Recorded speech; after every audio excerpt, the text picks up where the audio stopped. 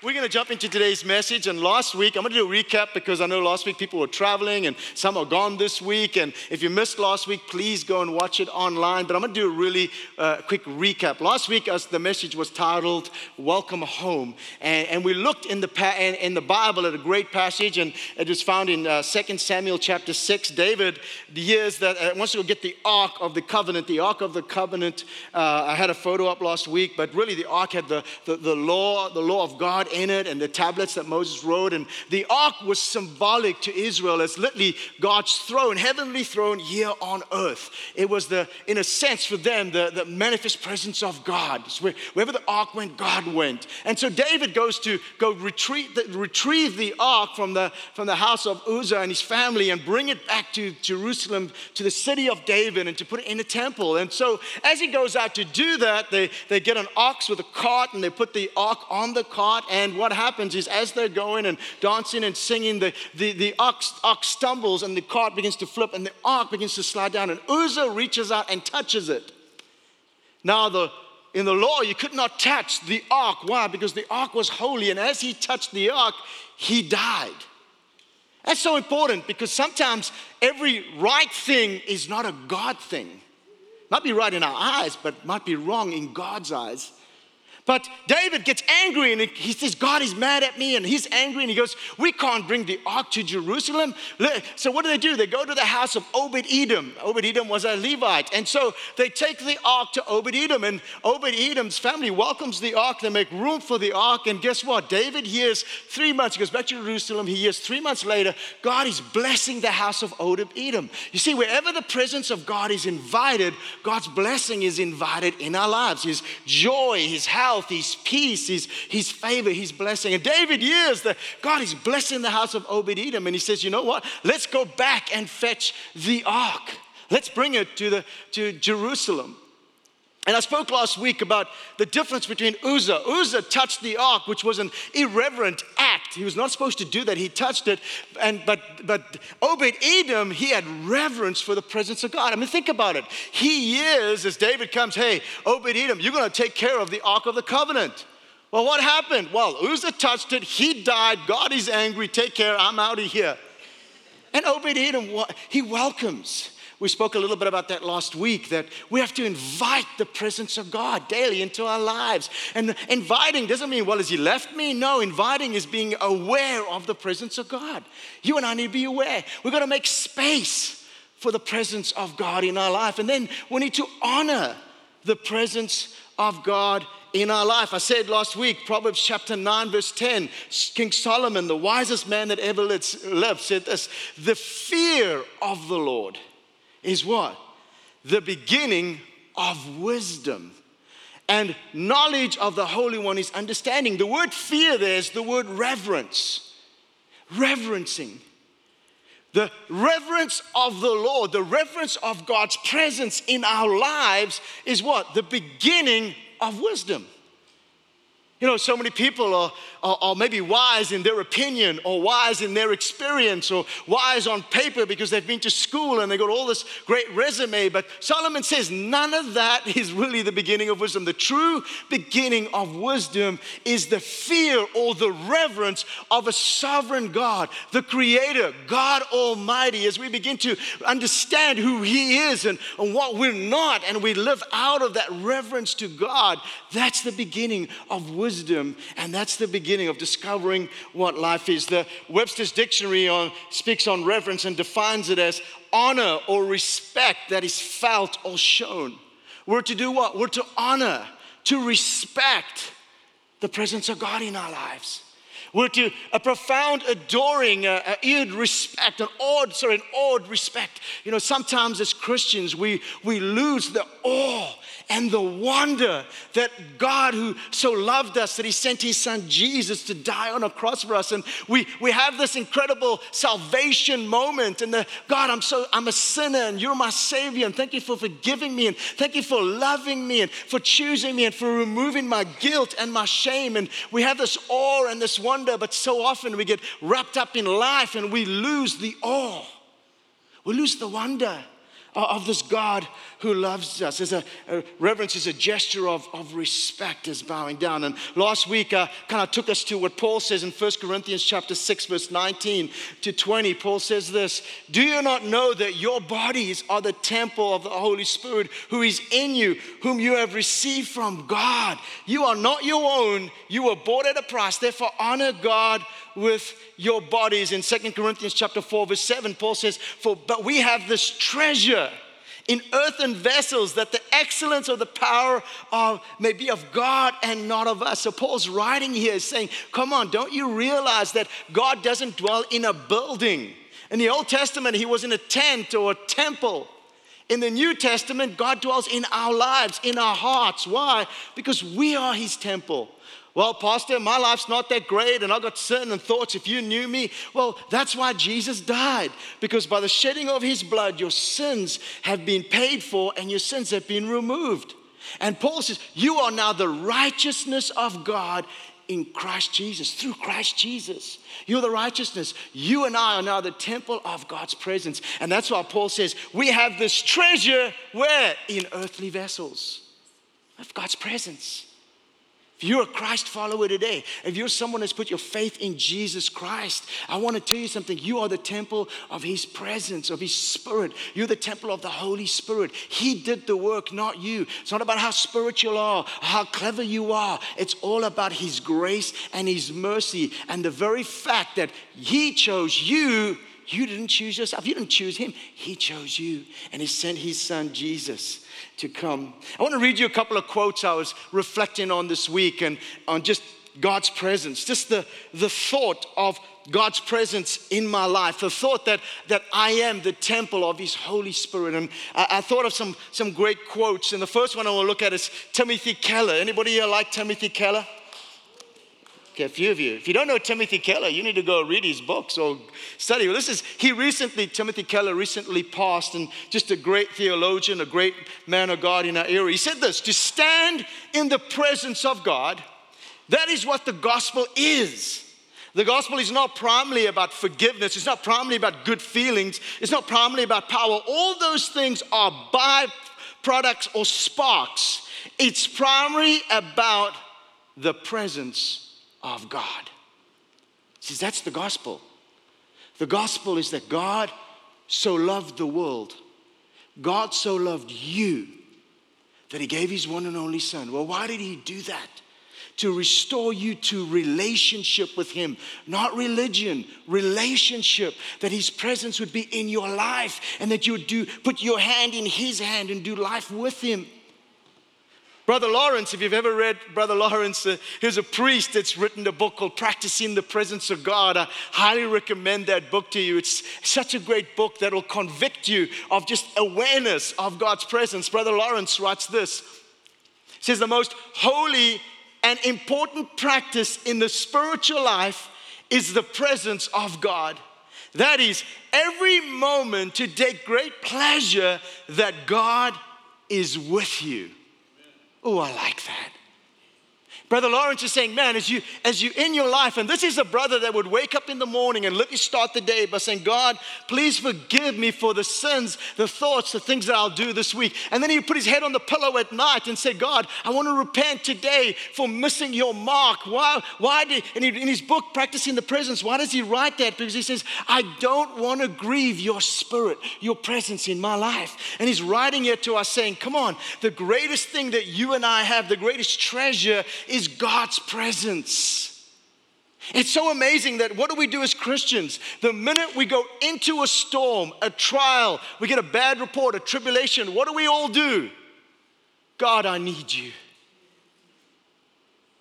You know, he's saying is God wants to get us to a maturity of faith that we are constantly doing life through Christ, doing life through his Holy Spirit in us. Alexander McLaren, Irish Baptist pastor, said this, peace comes not from the absence of trouble, but from the presence of God.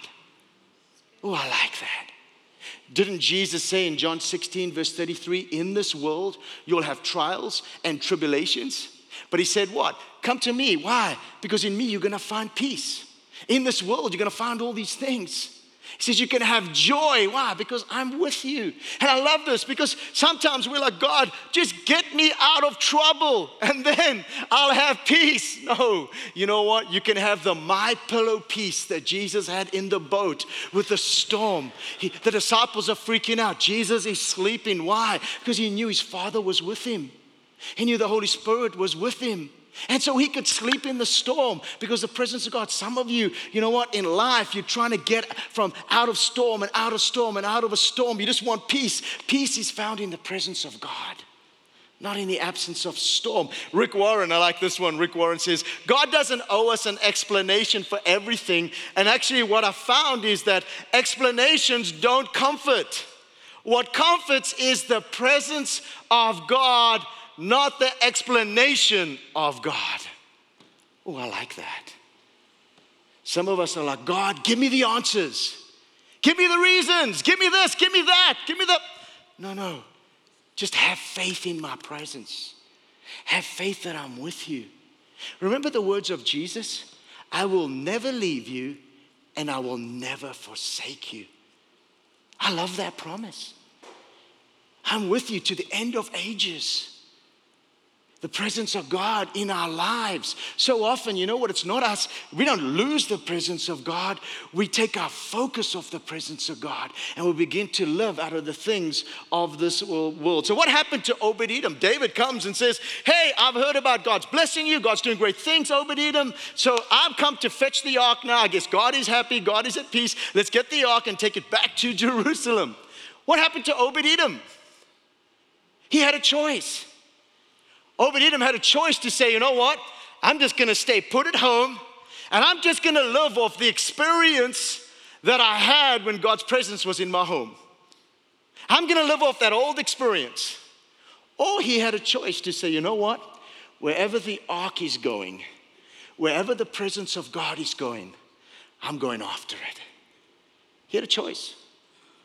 So what does he do? He gets up and he follows the ark of God and he ends up becoming a gatekeeper in the house of God. And we see that in 1 Chronicles chapter 15, verse 17 to 18. And I'm going to butcher these names and I might just give them a letter. Okay, so the Levites appointed Heman, son of Joel, from his relatives, Asaph, son of Berechiah, and from their relatives, the Merarites, Ethan, the son of Cushiah, we just call him K, and with him their relatives next in rank, Zechariah, Jaziel, Sheremoth, that's a bad kind of moth, Jehiel, Uni, sounds like a sushi roll, Elibab, Benaniah, Maaseiah, Mattathiah, Lord have mercy, Eli, Mike, Obed-Edom, and Jehiel, the gatekeepers. What did Obed-Edom become?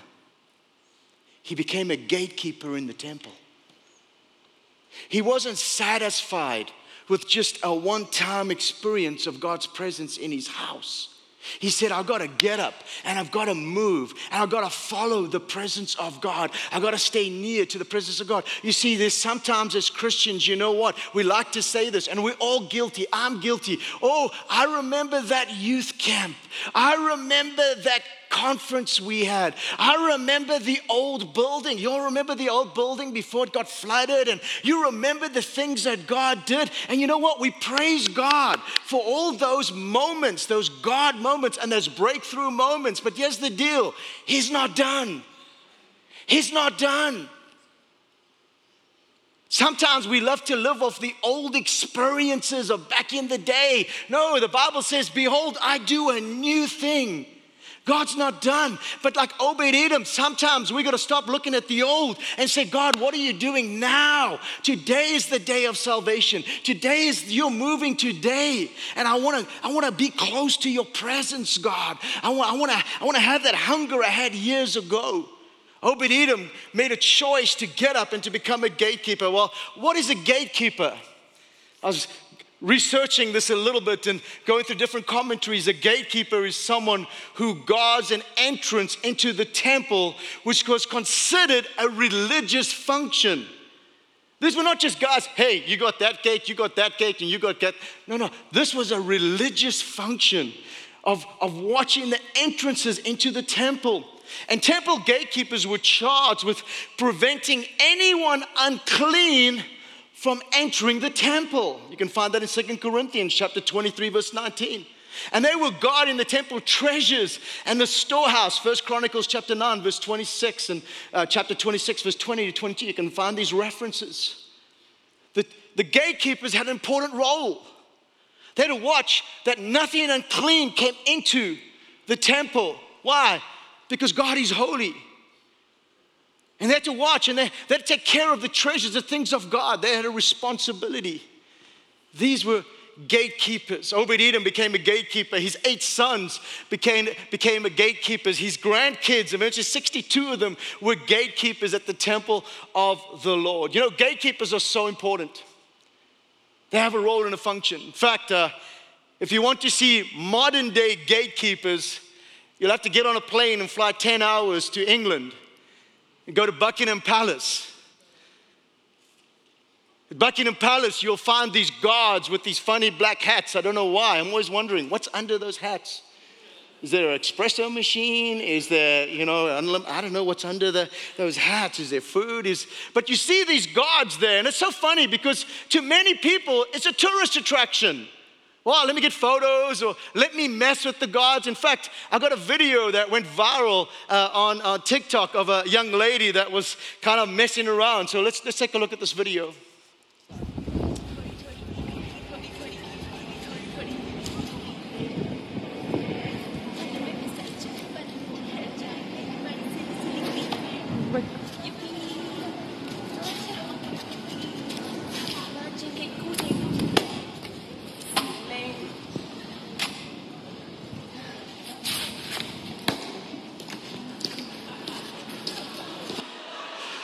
I love that video.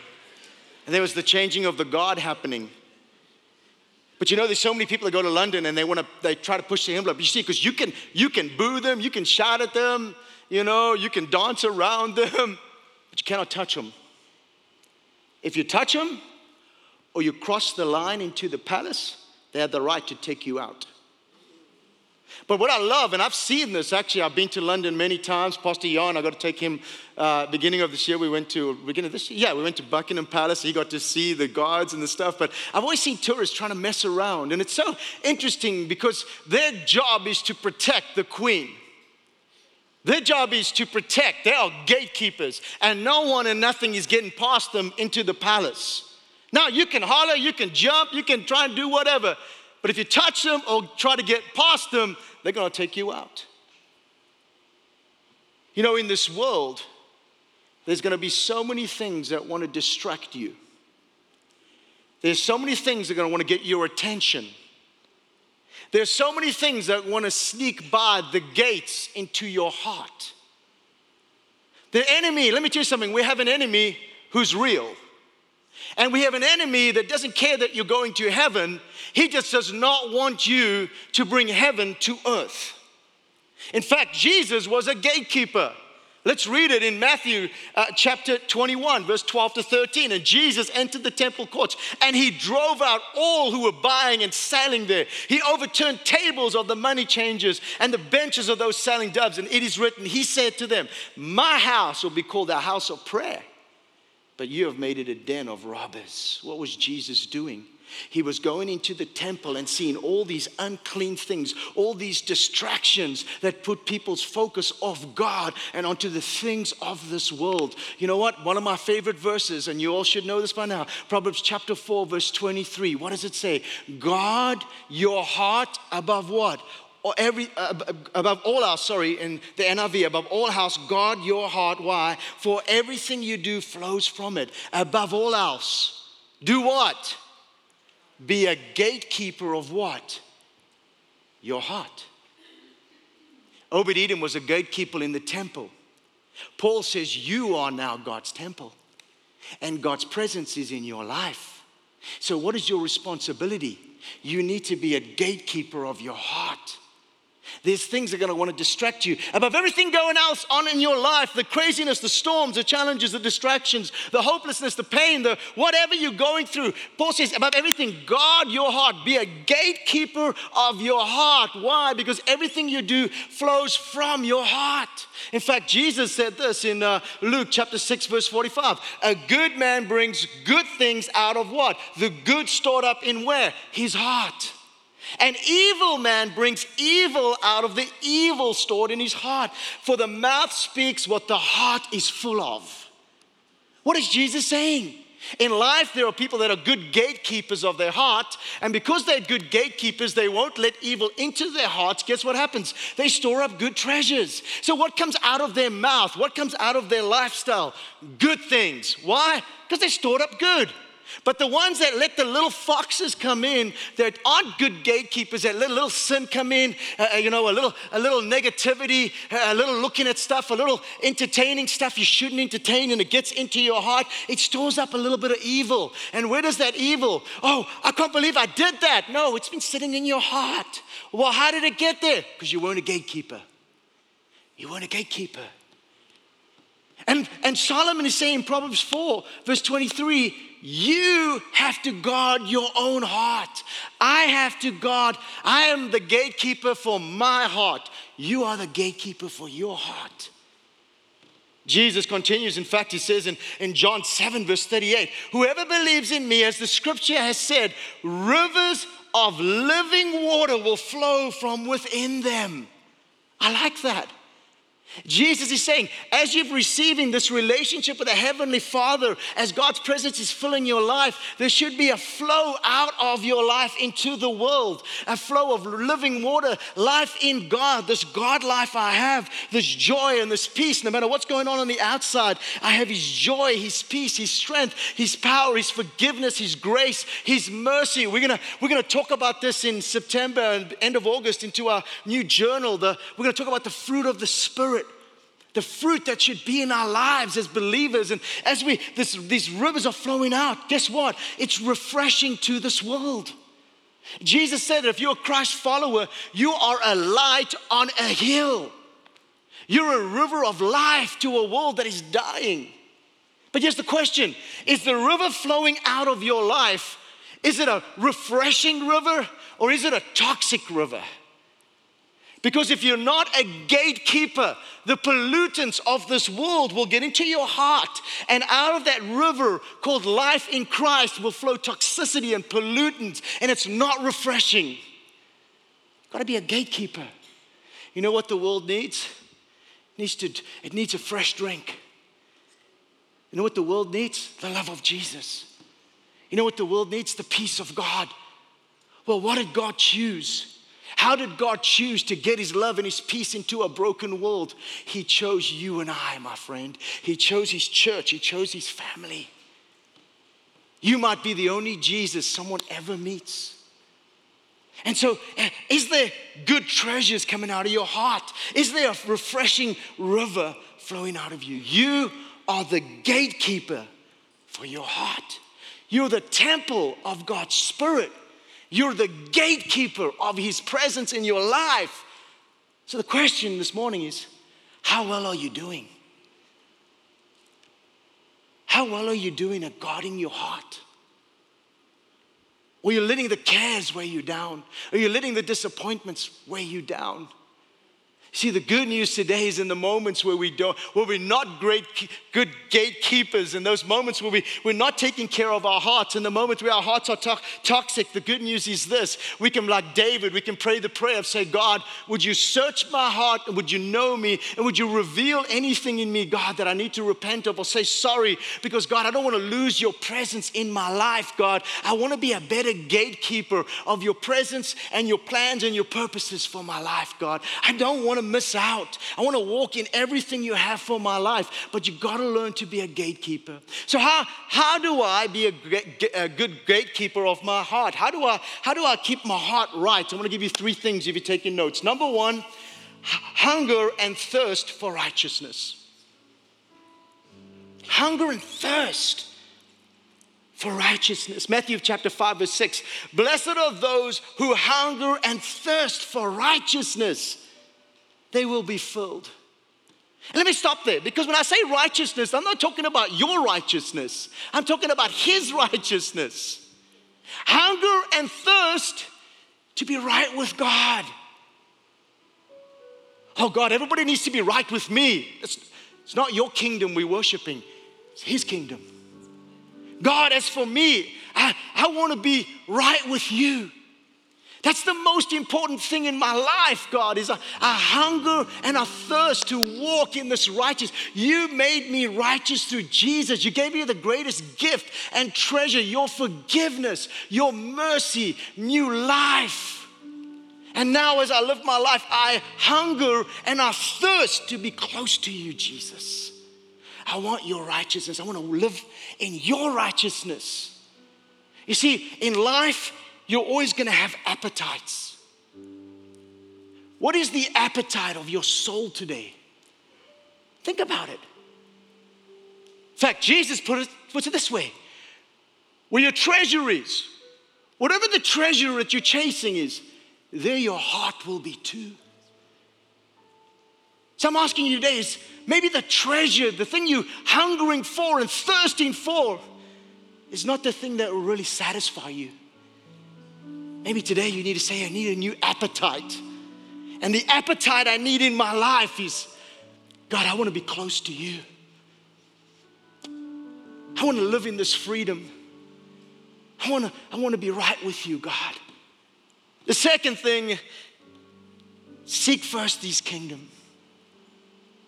You know how you guard your heart? You know how you become a great gatekeeper of God's presence in your life? You put Him first. You put Him first.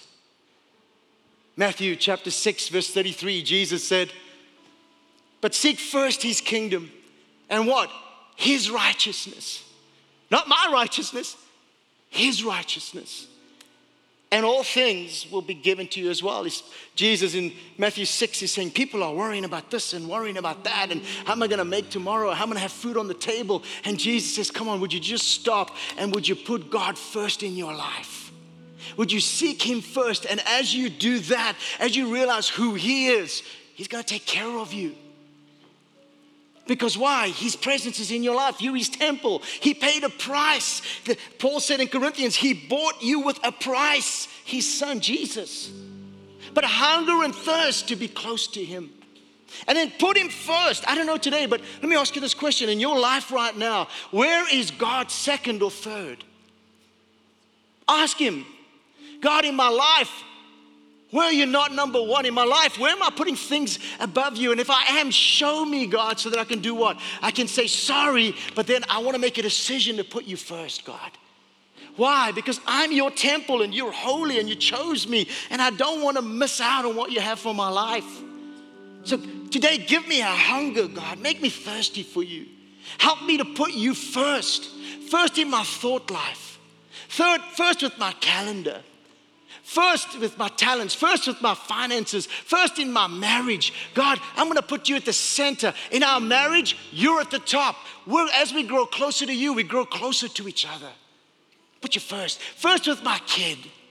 I'm going to put you first when it comes to raising my kids. My relationships and my friendships, my job. I'm going to put you first. Paul says in Colossians chapter 3, verse 1 to 3, since then, you've been raised with Christ. You've received Jesus as your Lord and Savior. You are now the temple of His presence. You're the gatekeeper of your heart. What must you do? Set your hearts on things above, where Christ is, seated at the right hand. And set your minds on what? Things above, not on earthly things. For you died. And your life is now hidden with Christ in God. What is Paul saying there? When you died, he is saying when you asked Jesus into your life, you made a decision to make Him the Lord. You no longer call the shots in your life. You are now His temple and His presence is in your life. So He's first in your life. Now you set your mind on things above. You don't deal with earthly things. You're not looking at life from an earthly. You're staying away from things of this world and you want to live in right standing. So you're thinking pure things. You're living out of love and the fruits of the Spirit. You're living to please God, not man. You set your heart. My heart is yours. God, see, what we should be praying every day is not, God, can you complete my bucket list? But God, could you show me how, God, I can please you? How do I please you? And the third one, if you take your notes, hunger and thirst for righteousness. Seek first his kingdom. Number 3, follow his presence. Obed-Edom had to literally say this: God's ark is moving. His presence is moving. I can live on yesterday's breakthroughs and blessings, or I can go after today's presence. You got to get up. There's some of you today, come on, you know God has been saying to you, come on, get up and open your Bible. Hey, get up and get to church more. Come on, get up and find a group. Get up and serve somebody. Get up and do something for me. But you're sitting there and you're wondering why don't I feel God afresh? Why don't I see God moving in my life? Because you're living off yesterday's bread. God has fresh bread today, but you got to get up. You got to go after it. You got to want it. There's some of you today, it's time to pick up the life journal again. There's some of you, come on, it's time to just get on your knees and pray. Just 2 minutes tomorrow. I don't have to do this. Well, God, I'm back. It's like some of us at New Year's, we go to gym. We'll buy new sneakers and new gym outfits. We'll even get the new Apple Watch because that's going to make me lose weight. And then we go, I spent $800 on that watch and it did nothing. Why? Because the watch ain't gonna change you. You gotta get up and go to gym. You gotta lift some weights. You gotta get on the bicycle. You gotta get on the elliptical. See, we can have all these great ideas. Oh God, when you do this, oh God, no. Just get up. Get on your knees. Open your Bible. When last have you spoken to him? Oh, Pastor, I think you're shouting at me. I'm trying to pump you up. Because we want a little cookie-cut Christianity. Oh, just give me a little bit of Jesus. Just give me a little fun message on a Sunday. No, I'm trying to tell you something. The enemy is after your heart. If you can get your heart in a mess, out of your heart will come evil. Out of your heart you'll speak things that'll push you away from his presence and not draw you into his presence. See, the enemy doesn't care that you're going to heaven. He just doesn't want you to live heaven on earth. But you got to be a gatekeeper. It's not easy. Oh, Pastor, if you know what people are saying about me, doesn't matter what they're saying. What does he say? What does he say? What is he saying to you? Well, let me tell you, in life, you're going to have people that love you and people that hate you. Get over it. Get over it. At the end of the day, man shall not live by bread alone, by the very word. What do you have to say? What do you have to say to me today, God? He says, I know the plans and purposes I have for you. Guess what? We're waiting for the automatically just download it all, give it all to me. And God says, no. It's called relationship. Well, how do you know that? Because guess what? I can buy my daughter Shay, because now Shay loves gifts. Believe me, her love language is gifts. But I know that if I'm a dad that just takes her to all these different stores every day and buys her gifts, and yes, gifts, guess what? Those gifts can get me to a place where I end up with no relationship. Oh, I love my daddy. Why? Because he buys me gifts. I don't want to be that dad. I want Shay to say, I love my daddy because he's a great man of God. I love my daddy because he's always close to me. I love my daddy because he prays with me at night. I love my daddy. Why? Because relationship. We want with God. God wants relationship. And so often, God, do this and do that and I'll serve you. No. God, I want to know you. I don't just want to seek your hands, God. I want to seek your face. I want to know you. For God so loved you, he gave his one and only son. Jesus died on a cross. He was beaten, he was whipped, he was mocked. Why did he go through all of that? Because only Jesus could restore you to relationship with a heavenly Father. And Paul says it so beautifully. He says, we now can call God Abba, Father. And the Jews are like, you have lost it. You're crazy. You can't say that about Jehovah. Abba, Father. You know what Abba, Father means? It's a kid's term of my daddy. So many of us, God is saying, I know that you love me as this God and creator and sovereign, but would you let me be your heavenly Father? Intimate relationship. Well, Pastor, that's for you because you're so spiritual and you know the Bible and you studied and you've been in ministry. No, my friend, guess what? When I get to heaven, there's no titles. There's no pastor section. This is for everybody. For God so loved you, my friend. He wants relationship. That's why the scripture says, in him we live and move and have our being. But God, help me to guard my heart. Help me to be a gatekeeper, because I don't want anything unclean to get into my heart. Because if unclean things get into my heart, it makes my heart toxic. And I don't want a toxic heart. I want your presence. Because your presence is everything. Your presence. David, in the midst of sin, Bathsheba, he says this to God. It's God, please. I've missed the mark. I've done all this. I've done all that. God, please. I've got kingdoms. I've got palaces. I've got this. I've got that. Please. I've sinned. I've missed. God, please, please. Do not take your spirit away from me. God, don't take your presence. It's the greatest thing we have. So every eye's closed and head is bowed really quickly. Maybe today you know about Jesus. Maybe today you know about religion. Maybe today you even know the Bible backwards. But my question today is, do you know Jesus personally? Do you have a relationship with him? Well, Pastor, let me fix my life. Yes, the good news, you don't have to, and you never can. The greatest decision you could ever make is to invite Jesus into your heart. The greatest decision you could ever make is to say, thank you, Jesus. You paid the price for my sins on the cross. You died for me. And today I can have new life and a new beginning. Today I can hope. Hope is alive because Jesus, you are alive.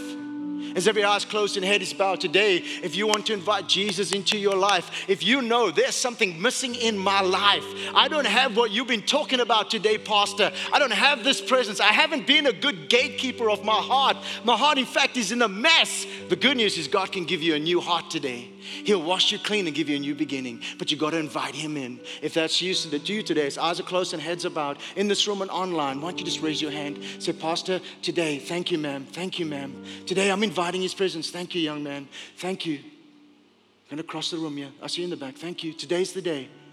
Thank you. I want to invite this presence, this God into my life.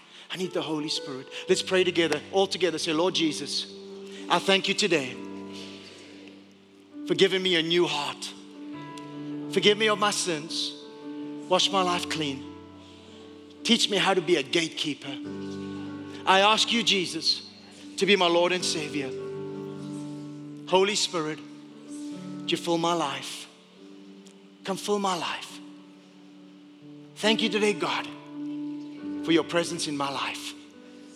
I'm your temple. It's in Jesus' name I pray. Amen. Let's give them a hand this morning.